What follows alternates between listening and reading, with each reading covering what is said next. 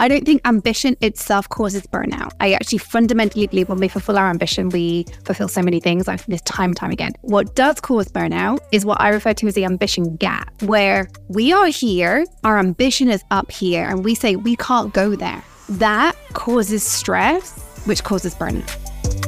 Are you ready to master your mindset and your business?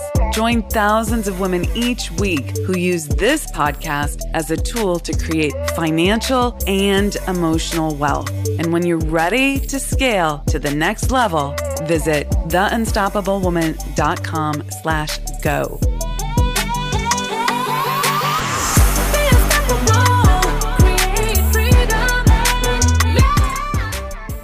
Hello, and welcome to another episode of the Unstoppable Woman podcast. I'm Amira Alvarez, your host and the CEO and founder of The Unstoppable Woman. We are a global coaching company for ambitious-driven women who are going for more in their lives and businesses. So I'm here today with another fabulous guest. Her name is Toni Collis. She comes to us from Scotland, which you will notice the accent. If you are in the US, this is different than our accent, but she is comprehensible. I have met many Scots people who I cannot understand, so I am blessed today to be able to converse with you, Toni, and it's great to have you on the podcast. Toni is an executive coach and leadership coach for women in the tech sector, and I'm excited to see what the commonalities are in our coaching styles and perspectives, because we talk a lot about the same things. And today we're going to be talking, at least starting with this conversation about, does ambition, that call for more, that drive for more in our lives, in our businesses, cause burnout, which is one of those things that often stops people. So welcome to the show, Toni. So good to have you here. Thank you so much for having me on the show, Amira. I am so delighted to come and share my thoughts. And like you've hinted at already, I think there's so much commonality in what you and I do. Really excited to have this conversation today. Yeah, so let's dive right in. So this concept of, does ambition cause burnout? It's, to me, like when I am talking to my clients about their goals, their dreams, their vision, what they're going for, their desire for more, there's this phase that happens kind of soon after they claim their desire, this denial, like, oh my God, but what's going to happen? I'm going to be too busy. I'm going to be overwhelmed. I'm already at capacity. How could I even like claim more? And they pull back and shut down. And I think it comes to this real fear around, this is going to cause burnout. I'm going to be overwhelmed.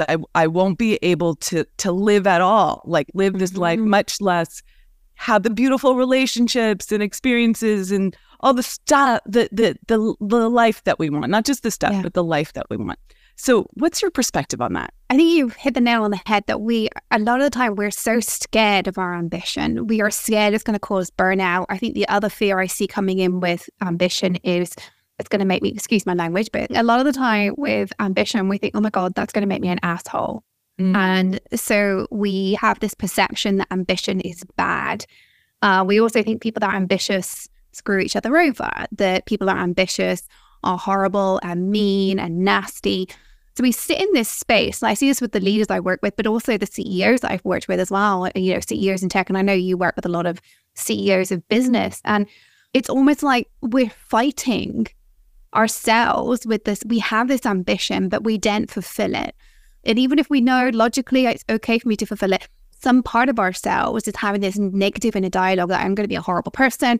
I'm going to be burnt out. I'm going to have to work crazy hours. I remember when I first started working with my business coach, when I first set up my business, I quit my job. I hired a business coach the same day. It was terrifying. And she said to me, I am not here for you working crazy hours. I believe women, entrepreneurs, need to work fewer hours and demonstrate to the human race that we can do that. And that's now what I advocate as a leadership coach, is actually to do the best work we do. We don't need to work crazy hours. But so much of our conditioning is that if we're ambitious, we're going to work crazy hours. We're going to sacrifice our family time. We're going to do all these things. And I see that playing out in the media. Think about the role models we have in the media for those people that make billions. They're quite often in the media because they have no work-life balance. So let's dive into a few of those things, because I think you hit on a number of really important pieces. So working backwards, let's see.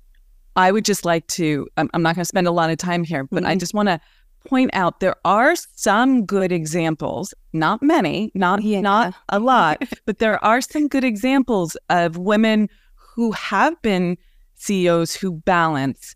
I don't like the word balance, but harmonize life and have figured some things out. I think Sarah Blakely, the CEO and founder of Spanx Billionaire, has just an interesting topic. This idea that there's an inner voice that's saying, you're going to be too much. You're going to alienate people, like that you said, I'm going to be an asshole. Or I hear a lot of time from women, it's like, I'm going to be too much for the women, the other women in the room, the men in the room. And the men in the room, yeah. Yeah. And there's conditioning around that, because two things here. One, that experience has been had, okay? If you are going for more, there are experiences where other people will be put off or shocked or uncomfortable with it, or it's different, or oftentimes, like when I'm working with people in the UK, like my American directness is very different than the UK sort of style of interacting, but there's all sorts of reasons why someone might be slightly put off, but we internally go, oh my God, did I do something wrong? And that immediate reaction, I think we can trace back all the way to like toddlerhood, infant time, where we had this concept of like our mother God, father God, they were where our sustenance came from, our security came from. And if we chose to say, no, I want to play with my toys longer, and mom said, no, we have to get to grandma's house, or we have to get to preschool, or wherever it was, and we didn't listen, mom cut off the love to try and train us to be a good person in society and get places on time. And we made it mean, oh, something's wrong with us, right? And so there's this like conditioning, and yet all our desires are there calling us forward. And it's almost, and other people might not be happy about that. Yeah. Well, you hit something that I really want to get to here, which is those desires are calling us forward. And here's how I do see ambition causing burnout. I don't think ambition itself causes burnout. I actually fundamentally believe when we fulfill our ambition, we fulfill so many things. I've seen this time and time again. What does cause burnout is what I refer to as the ambition gap, where we are here and we're telling ourselves these stories, as we just discussed. Our ambition is up here, and we say we can't go there. That causes stress, which causes burnout. That ambition gap, in my mind, is the number one source of ambition burnout. It isn't the ambition itself, it's the gap. Ooh, I love that. The ambition gap. I might start using that, Toni. So it's a great phrase. It's a great phrase. So like one of the things that the way I speak about it very similarly, like you're here, like if you're just listening and not looking at the video of this, hand on a lower position, and then you want to go here, hand on a higher position, right? And there's a gap there. And one of the things that the perspective that I share with my clients is that we always get the results that match where we're at. Okay? So how do we get results that are at a higher level, like that vision, that desire, where we want to go, that are at a different level if we always get the results that match where we're at? We have to raise who we're being in this world. And I think this is when you were talking earlier about like, you don't have to work crazy hours. And I have been someone who's worked crazy hours, and I know what that feels like. And it's like being on a treadmill, like the like hamster on the wheel, and you think that there's no way off, but there really truly is. Yeah. And I feel like this is a conversation around like, who do you need to be? Your beingness, not your doingness. And your beingness will cause the right kind of doing. It's not no doing. I think this is where do you find that this is where people flip out? They're like, oh, wait a second. You're saying I'm not supposed to rely on this talent, this skill set that I have, this doingness. You're telling me that I need to step back and be in my beingness, but how the hell do I do that, number one? Yeah. And two, like, does that mean I don't do anything? Do I sit on a beach and like drink pina coladas and just wait for the desire to be made manifest? The conversation around like stepping away from the doing and instead focusing on some of the being is, I mean, this is probably the hardest conversation I have with my clients, whether they are CEOs or like, a lot of my clients are working in corporate, they are leaders, they come to work with me to improve their leadership. And I work with people all across, like at all levels of leadership, all the way from like first-time managers all the way up to CEOs. And the problems are the same. And a lot of it is they've got to where they are. And we as entrepreneurs have this too. We get to where we are by working longer and harder a lot of the time. What I have seen time and time again, and this is backed up by multiple studies in literature that go back decades, once we work much more than a 40-hour week, certainly once you get above 50, your productivity actually goes down. You might as well only be working a 30-hour week. You can pull it off for 1, maybe 2 weeks, but much beyond that, your productivity actually drops. It doesn't feel like it though. It feels like you're getting a lot of little things done, right? It's like, oh, I got the dopamine hit of getting that little thing done. And then what I find, and remember this, is like I would create little things, like my brain would start thinking about all these little things. And then you don't get that deeper thinking, that bigger visioning, that like grounded focus, the creative problem solving just drops in and you're like, oh, that's the answer. Now, it's not magical. You sit there and you give yourself space and you give yourself a frame for what you would like to create. Sometimes it comes to you in the shower, but oftentimes it's like, okay, I need space. You do have to create that space. This. Yeah. Yeah. And I need, one of the things I do with all my clients is I mean, bear in mind that, a lot of my clients, they're working in big business or even, a small startup, but they're expected, the level they're working at, they're expected to solve really challenging problems, like seriously challenging problems. You can't solve those with 30 minutes on a Friday afternoon when you're burnt out from a week's hard work. You cannot. And so one of the things I do is, especially the more senior they are, I insist you have deep work scheduled in your calendar. If you come and work with me, if you are a VP or above, I expect you to find 40% of your, I will work with them on doing this because they all resist doing this. Sometimes it takes months to get to this point.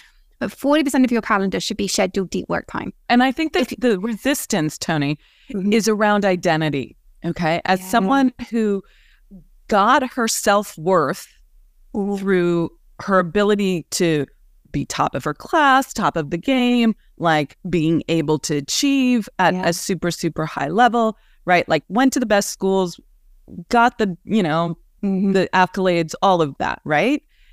We become identified with the doing aspect of our success. And we forget that part of what allowed us to work at that level was a connection to a deep source of a reservoir of knowingness that is deep inside of us that then gets shut off if we go into the busy mode. And like, if you had talked to me when I was deep in my scurry mode, let's call it scurry mode, right? Like, I like that, yeah. Like the tiger was chasing me all the time. I would have been like, F off, you have no idea how much work I have, right? There's no way. And the thing that really shifted my approach was, I would say 2 things, probably more than that, but I'll give you 2. One was a bigger desire that had nothing to do with my business, which I will share in a moment.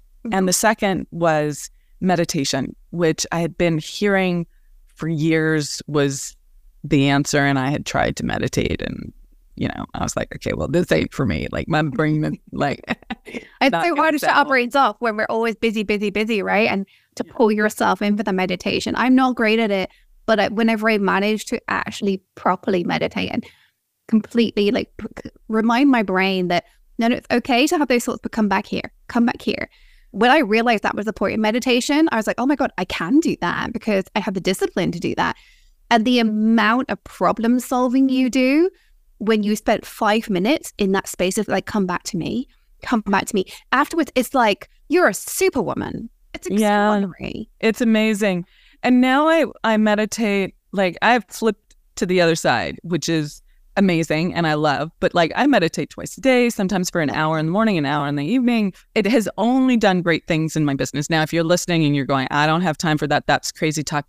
I built up to it and I had a big desire. So one of the things, Toni, that I teach in my worldview, and I think probably is synced up with you, is like you have to have a desire that's worth failing for. Like it's worth tripping and scraping your knees, looking bad, making all the mistakes, experiencing the challenges, right? Because if anyone tells you that it's supposed to be a walk in the park and you won't have challenges, they are lying to you. Yes. Okay? Yeah. But it can be easier. And there's a way to make it easier than harder for sure. But I had to choose let me say it differently, let in a desire that was bigger than before. And just a little side note, because I don't think you know this about me, and maybe some new listeners don't know this, but like when I first started my business,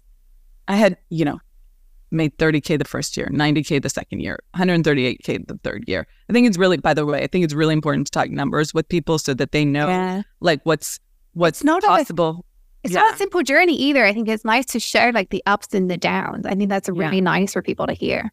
Yeah. I don't always do a good job of sharing the downs because I like staying in this like, oh, it's great. Yeah. But I do a little bit. And then the third year, I realized, to your point, I can't just work more hours, right? Like I was already working that 50 plus hour work week. Oh, and like, okay, well, this is one, unsustainable. And two, I can't like double my work hours. Impossible to double my income. So I studied success. I looked at like the different ways that people approached business. And I'd already been working with business coaches, but I did a real deep dive into like the laws of success and subconscious programming and a new way of really like what successful people do. And that year, I went from 138 to 700K. So 5 times my income. My goal, though, was $1 million. And that at the time was, note that I didn't make my goal. And I was like, wham, because I was very goal-oriented. But afterwards, I was like, oh, this is crazy good. What are you talking about? But that was a really big desire for me and a really big goal. And it was worth the falling on my knees kind of thing, the scrapes and bruises and the challenges. I had to move through a lot of inner game stuff. But then after that, Toni, the number desire, the income desire, I've always been interested in growing the business, and we've grown the business, and it's steadily become more and more each year. But that becomes less of a driver and less of a motivator than something else. And I was trying to figure out, okay, well, is it impact? People talk about impact. Is it service? I've always been someone who's really into service. And here's the punchline. This is a long-winded conversation here.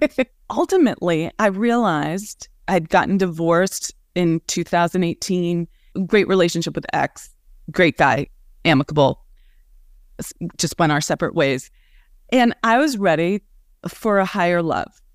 I was ready to I had been in a relationship that was for 4 years. It lit me up. It was great. And then it wasn't anymore. So that passed away. And I was like, I'm ready. I've done so much growth. I'm ready for a divine, exquisite, next level love. And I set that as my goal. And that was a desire worth failing for, right? Which I didn't fail. I've made manifest that, which is truly amazing. But I see this to women. Okay, I'm landing the plane now, Toni, and then I'm going to hand you the mic. Okay, I'm sharing this because I think for the CEO, for the woman who is the CEO of a tech startup or is really driven and she's going, and then she's gotten to a certain level, and then she's like, what is the more? And some will find additional business challenges, but some will be finding business challenges to fill this void inside that isn't a true desire. And then it becomes a struggle to create more. But if we have a really true desire and claim it and own it, and for me, it was scary and exhilarating at the same time.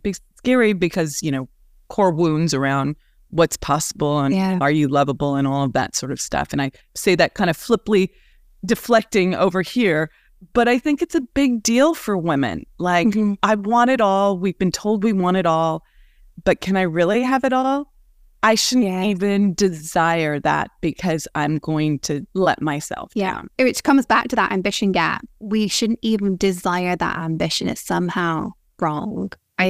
That's beautiful. I mean, it's heartbreaking at the same time, but at least recognizing that you mentioned scary and exciting. My coach has a word for this, scare-sighted.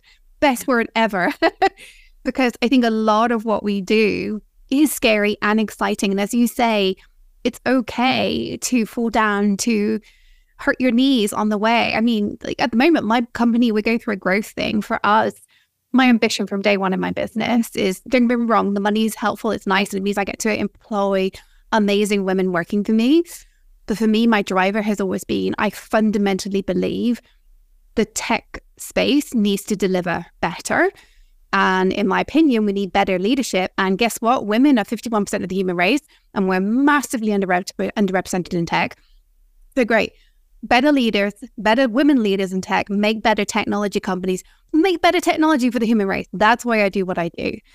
I truly believe that as women, we can change things for the better, and I want to support women doing that. So I'm like, okay, I'm here to help thousands and thousands of women. And it is terrifying because I can't do that by myself. I can help 100 by myself at a stretch. I can't help thousands. I can't change the biggest industry that the human race has ever created. Technology permeates everything we do. I can't do that by myself. I just truly can't. And to me, that is very scare-sighting because I've got so many things to figure out on the way. How do I do that? I know I have a recipe that works. I know when I coach leaders, they'll say to me, oh my God, I've never had a coach understand me before. I've never had a coach who gets what it's like to be a woman in tech before. I've never had a coach understand what it's like to be a female CEO in tech before, how to talk with investors, how to talk to the board, all those kind of things. How do I then translate that into something that can help thousands of women when I'm not doing all the legwork? But that's a beautiful challenge for us to have. If we have something like that lights us up, right? It's such a beautiful place to be in. We're just going to solve problems. Yeah, absolutely. Now, for me, there's a few things that pop for me. You are helping people because you have thousands of people listening to your podcast. So, you could check that box already, right? But it's not sufficient, right? You want more than that, right? Yeah. Yeah. And that's what desire is for me. I think a lot of people have a conversation in their head that says something like, shouldn't I be satisfied, right? Is it greedy, selfish, unethical to want more, right? Shouldn't I be content? Yeah, with where I'm at. And one of the phrases that I got from Bob Proctor was content, not satisfied. You always want more. And now neuroscience backs this up because neuroscience talks about the dopamine effect, right? Dopamine is the chemical that causes us to get out of bed in the morning. Like we would not go get water, go get food, go to the bathroom if we didn't have the desire to do that. And dopamine clicks in very subtle level at that point to do that. It motivates us to move forward. And we wouldn't create anything in life if we didn't have the desire for it. It's the attachment to the how that causes a little bit of that problem that a lot of people have around, maybe I don't want to go for more. I also want to go back to something you said around scare-sighted, which is sweet, cute. I love that. For me, and tell me if you get scared, because for me at this point, I used the word scary. I think I did. as a shorthand, because it doesn't actually feel scary to me. It feels... No, I know what you mean. It feels like this is a thought, not a feeling. I don't know if I can do this. I don't know if I am worthy of this. I don't know if I'm allowed, it's possible. Am I going to fail? Right? Those are all the thoughts. And the feeling there is of maybe I'm not enough, right? It's like a smallness. It's a fear of not being enough, a fear, deep core fear, not of what's going to happen out there, like what people are going to think, of making a mistake, of not being successful. It's like this, am I going to be confronted with, in this situation, am I really just not enough? Mine's a little different. I think it's interesting because I feel like I've done the work on the enoughness. I've done a lot of work on that.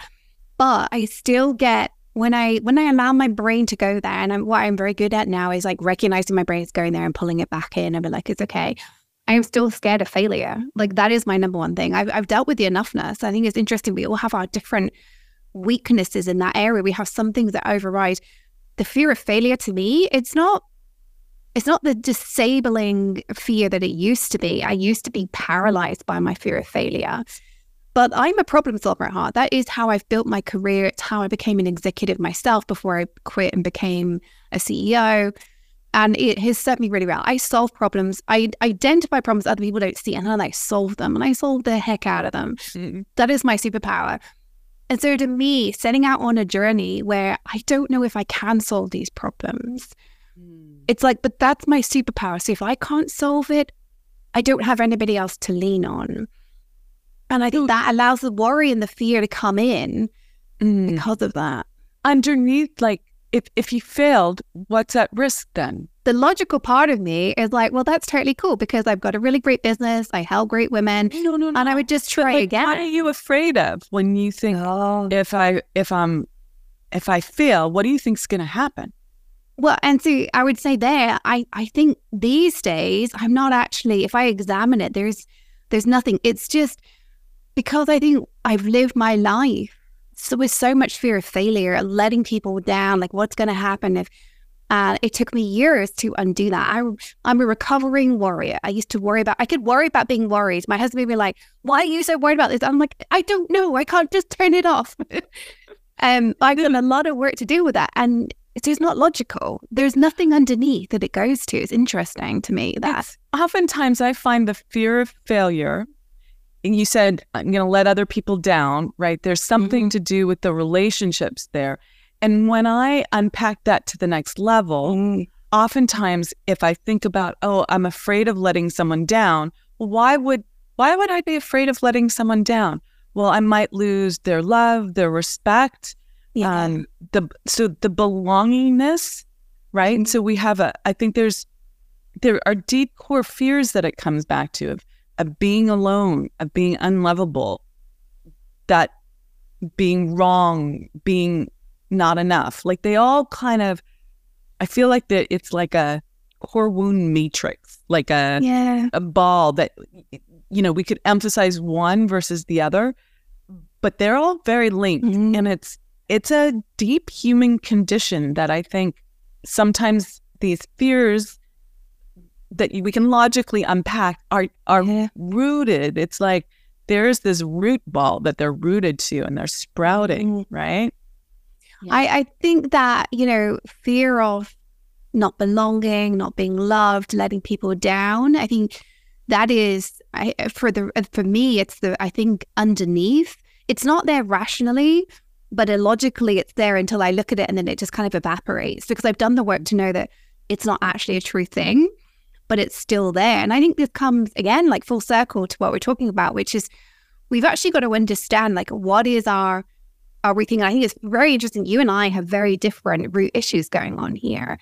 We're two women, successful, doing great things. It'd be very easy to lump us together and be like, oh, clearly you two have the same issue. Like, actually, underneath, we don't. We're all individual. We've all got our own lived experience. Yeah. And yet there's some commonalities in humanity to all of us. And I think that's really an important piece. And something you said, I want to just go back to. I think that we can intellectually understand what's going on. And it's so important to be able to like break that down. And especially for, I think, the audiences that we both attract. You know, I attract like intellectuals, people who are deep thinkers, who are like, they're the ones that run circles around other people, right? And so being able to use your intellect to be able to identify what's going on in your reactiveness, in your feeling emotional reactiveness, in that sort of heart space or gut that's like clenched up, and be able to break that down intellectually, it's such a huge asset. And then there is this other way that you need to like work, in my mind, and I use work lightly here because it's not a force kind of work. It's a experiential work, which is to recognize those constrictions that are coming up, those feelings that feel, to use your word, scarce-sighted, right? Like that feel limiting, like resentment or disappointment or frustration or overwhelming, right? Or feeling trapped. You know, we feel those in our body, and to be able to have tools around recognizing them and releasing them without, I say this as it goes beyond the intellectual frame. I think we need to start with the intellectual frame because it's part of our identity. It's where we feel safe. It's where we understand how to make sense of the world, and then access these other tools. Yeah, I think starting with the intellectual frame, to me, it allows you to like be like, no, there's nothing logical about this, and completely dismiss one avenue that we all fall into the trap of believing, well, there's a rational thing here. This must come from somewhere. All that kind of, if we start examining it, we can immediately go like, no, there's nothing there. Okay, great. So it's not my brain doing this to me. Like, what can I then do with this in a different way? And I love your idea, like that having these other tools. And I actually, meditation is one of the ones I will use for this. When I've done all the logical work, meditation, some yoga, allow me to then break through this contraction that happens from this anxiety and just like let go of that. Yeah. But it's not rational at all at that point. Okay, let's shift. I love this conversation. Let's shift a little bit to the particular issues that you think are up for women in the tech sector. And I'd love to get a sense from you, like, what do you think is most challenging? And let's see if there's commonalities across the board, because I've worked with many people in the tech sector, but like, let's see if there's what's specific to tech and what's part of this larger conversation. Interestingly, I don't think, other than the language and more of an expectation of a bro culture, I think almost everything I do applies to every sector, which my clients might be horrified to hear because a lot of them have tried coaches who aren't tech specialists and they haven't got on with them. And I think part of why we don't get on with them is because they don't speak our language. They don't get it. But I think a lot of what I do, and bear in mind that first and foremost, I'm a leadership coach. And so I come at this with a leadership lens. But I do think all the issues I see are very prevalent in other sectors. There is the additional burden, which applies to other sectors too, but it's particularly heavy, of being so male dominated. I think the entrepreneurial space 10 years ago was like that. And I think that's shifted, particularly with the pandemic. I think there are so many more women entrepreneurs out there. It's beautiful. But there is still a lot of the programs out there are very bro-oriented, sales programs. And it gets under my skin.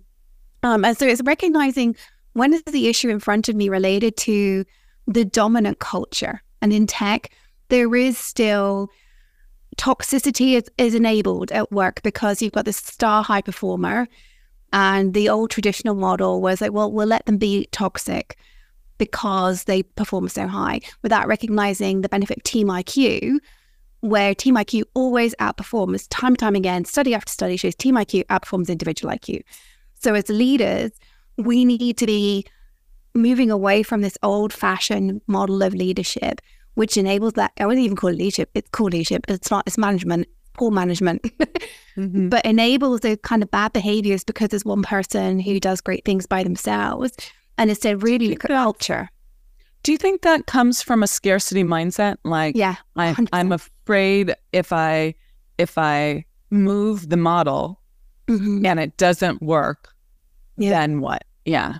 Absolutely. I think the scarcity mindset plays into so much of the decisions we make as leaders, where we aren't making a good decision because we're fearful of, if I do that, there might not be enough over here of that thing.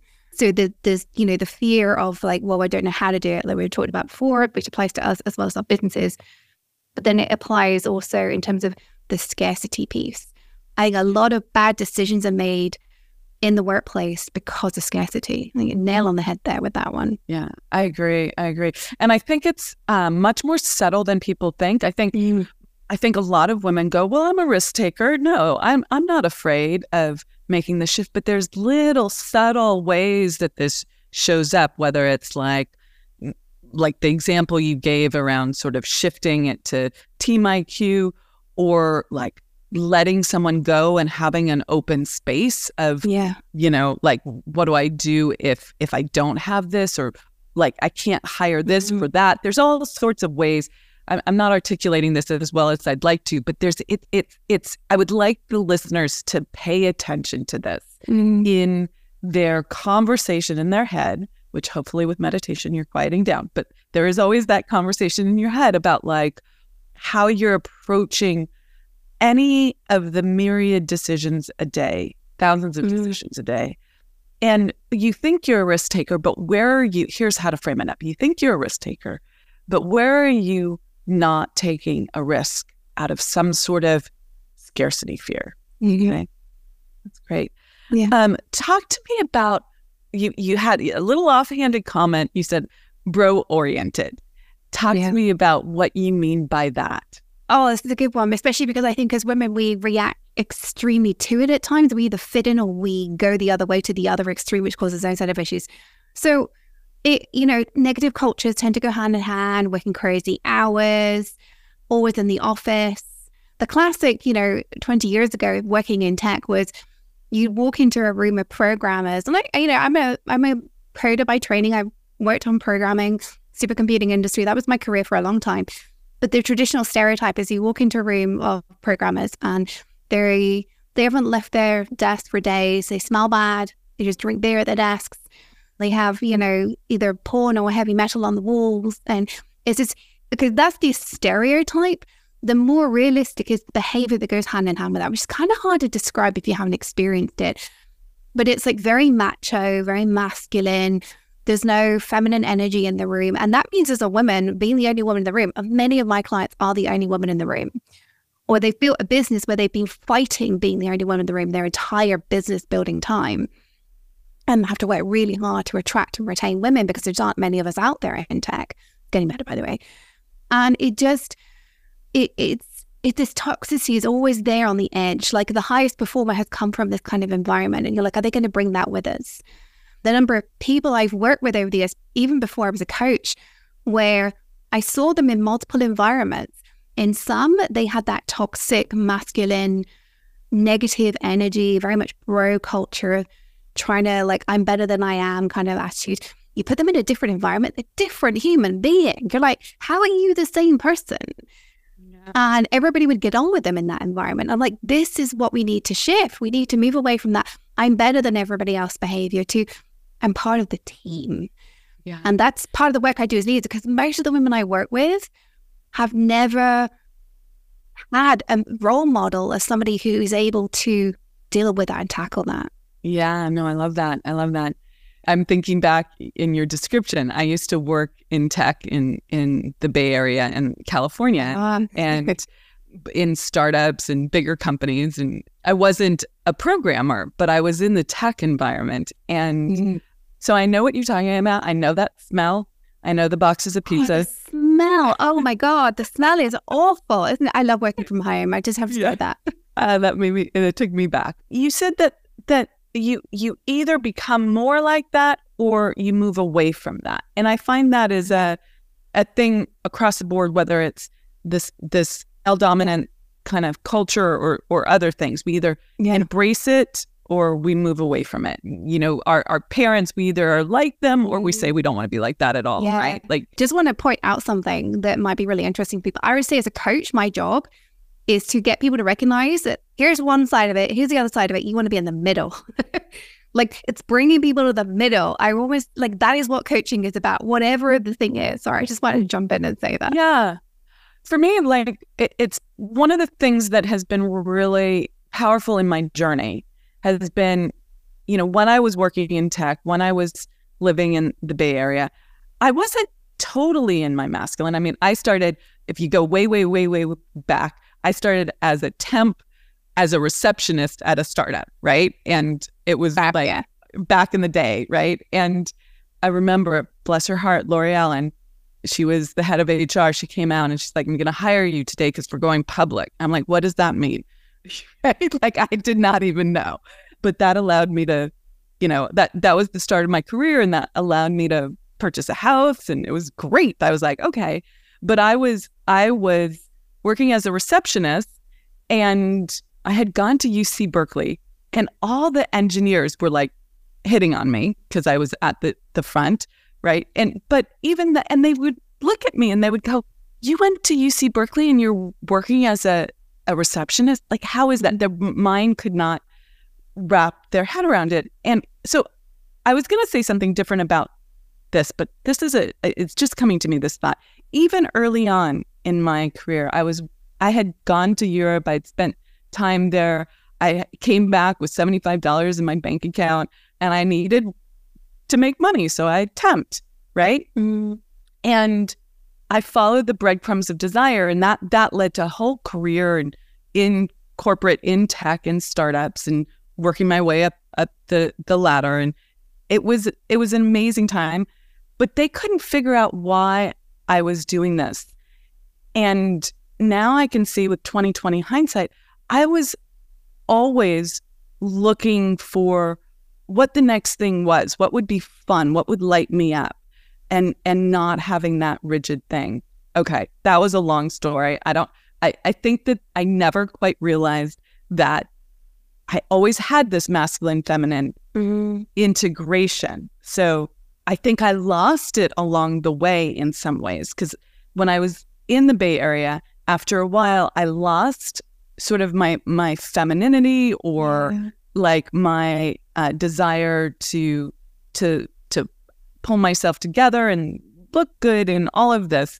And as I built this career now, this multi-million-dollar business, global coaching company, Unstoppable Women, yada, yada, yada, I really went on a journey to step into being more of the woman and this might alienate people, I'm sorry if it does, in ways that I wanted to be a woman, which had to do with pretty clothes, having my hair done, feeling sexy in my body, like having some flow and femininity moving through me, even as I am the CEO of a business, right? And making the tough decisions and running team and leading and all of that.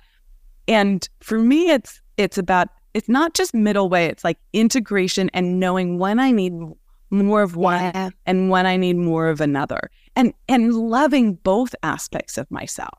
I love that, because I do think we should be utilizing all of these different pieces, and whether you want to call it masculine and feminine energy or something else, I think there's something for us to learn from both. And by the way, I don't think you should even apologize potentially alienating people. My heart goes out to those people if they feel alienated, but please don't be threatened by someone. What I was going to say was like, I was going to say, like, I changed my languaging on it, because I was going to say, I was like, I want to look good and like be beautiful and be sexy and be in my body and all of that. And in that sort of classic beauty way, which actually would have alienated me slightly before, because I was brought up like my intellect is the most important thing. Yeah. If you wear a short skirt or like a pretty dress or whatever, that's frivolous. But isn't that you won't interesting? be taken seriously. that judgment. And the reason I picked it up with you is because I see this so much. We spend so much time judging other people for, and especially in tech, this happens. I will, I get to know my clients really well. Some become like really good friends. So they'll be completely honest with me, which is what I need them to be. There's so much judgment of like, they do this, they do that, they do the other. And I'm like, hold on. Judgment itself. Like, I can't do that. Right. Yeah. Wouldn't it just be the most beautiful place if all of us could stop being focused on how other people are perceiving us and therefore be ourselves fully so that we can do extraordinary work? Because all that time we're spending energy compressing who we really are. We're not using that cognitive ability to create other outcomes. We're using it to repress ourselves. And that breaks my heart every time. Yeah. That suppression is an energy sap, right? Yeah, it saps your energy. And so many women tell me, my clients say, well, I can't do that or be that in my industry. And it's a bunch of hooey. Like, you don't have to be me. I don't want you to be me, because if you try and be me, you'll fail at it. There's only one me, right? But you, like, who do you want to be? How do you want to express yourself? And if we can unpack what that looks like, and then you start stepping into it and owning it and experiencing it, that will free up so much success in your life, like so much energy, so much joy also. Real really does. Delight. Yeah. Okay. So anything else you'd like to share on the masculine, feminine? Do you find that it affects other parts of people's lives besides their work in the tech sector? Like, what about the rest of their lives? I definitely think like it spills over from one end to the other. So a lot of the women I work with, then at some point they have repressed their femininity because they're in this bro culture. And what happens is when they start unlocking this, they get better relationships at home. I'm not the therapist. I'm not the one like dealing with it when it's like really bad at home. That's not my job. I'm a leadership coach. I'm an executive coach. I'm here to help you be a better leader. But the way it impacts us personally is profound to me. Better relationships, having better conversations with your kids, with your partner, with your friends and family. It just snowballs the impact. I did have one lady who started working with me and then got divorced. I was like, oh my God, have I failed? But what it did was give her permission to be unhappy in her marriage and acknowledge it. That wasn't the intention of my work. I'm here to make her a better leader. But the strength that she got from being truly who she was gave her permission to walk away from a toxic relationship. Yeah, divorce is not always bad. It's not always the answer, but it's not always bad, for sure. And I would just add to the outcomes, like sometimes it's looking better in your body, sometimes it's better sex, all of it is a beautiful outcome to this. So before I wrap up and ask my last final questions, where can people find you? So you can find me at my website, tonicollis.com. But I also hang out all the time on LinkedIn. That is my first and foremost place to hang out. So I am pretty much the only Toni Collis out there. There are a few others, but on LinkedIn, my handle is Toni Collis. Nice and easy to find me. So my final question for you is, what makes you an unstoppable woman? Actually, I'm going to go all the way back to the beginning. My ambition and embracing it. I am not scared of my ambition. I am truly here to change the world. I remind myself of that every day. When I first started saying it a decade ago, I'd giggle when I said, oh my God, I'm here to change the world. Ha ha. And you know what? No, I really am here to change the world. And that makes me unstoppable, because if I am here to change the world, nothing can get in my way. Nothing at all. I love that. I love that. I love that. I love that. Thank you so much, Toni, for joining me and our audience on this podcast. It's been a delightful conversation. I love what you've added to the conversation, that you have this depth and breadth of experience working both with yourself, doing the inner work that's required to do this outer work and take your mission forward and help thousands and thousands of women in the tech sector. I believe that you're already doing that and that you will continue to expand and do even more of that. So thank you so much for joining us. Thank you so much. This has been an amazing conversation. I feel like we could have chatted all day. Thank you so much for having me on the show, Amira. Really appreciate it. You're so welcome.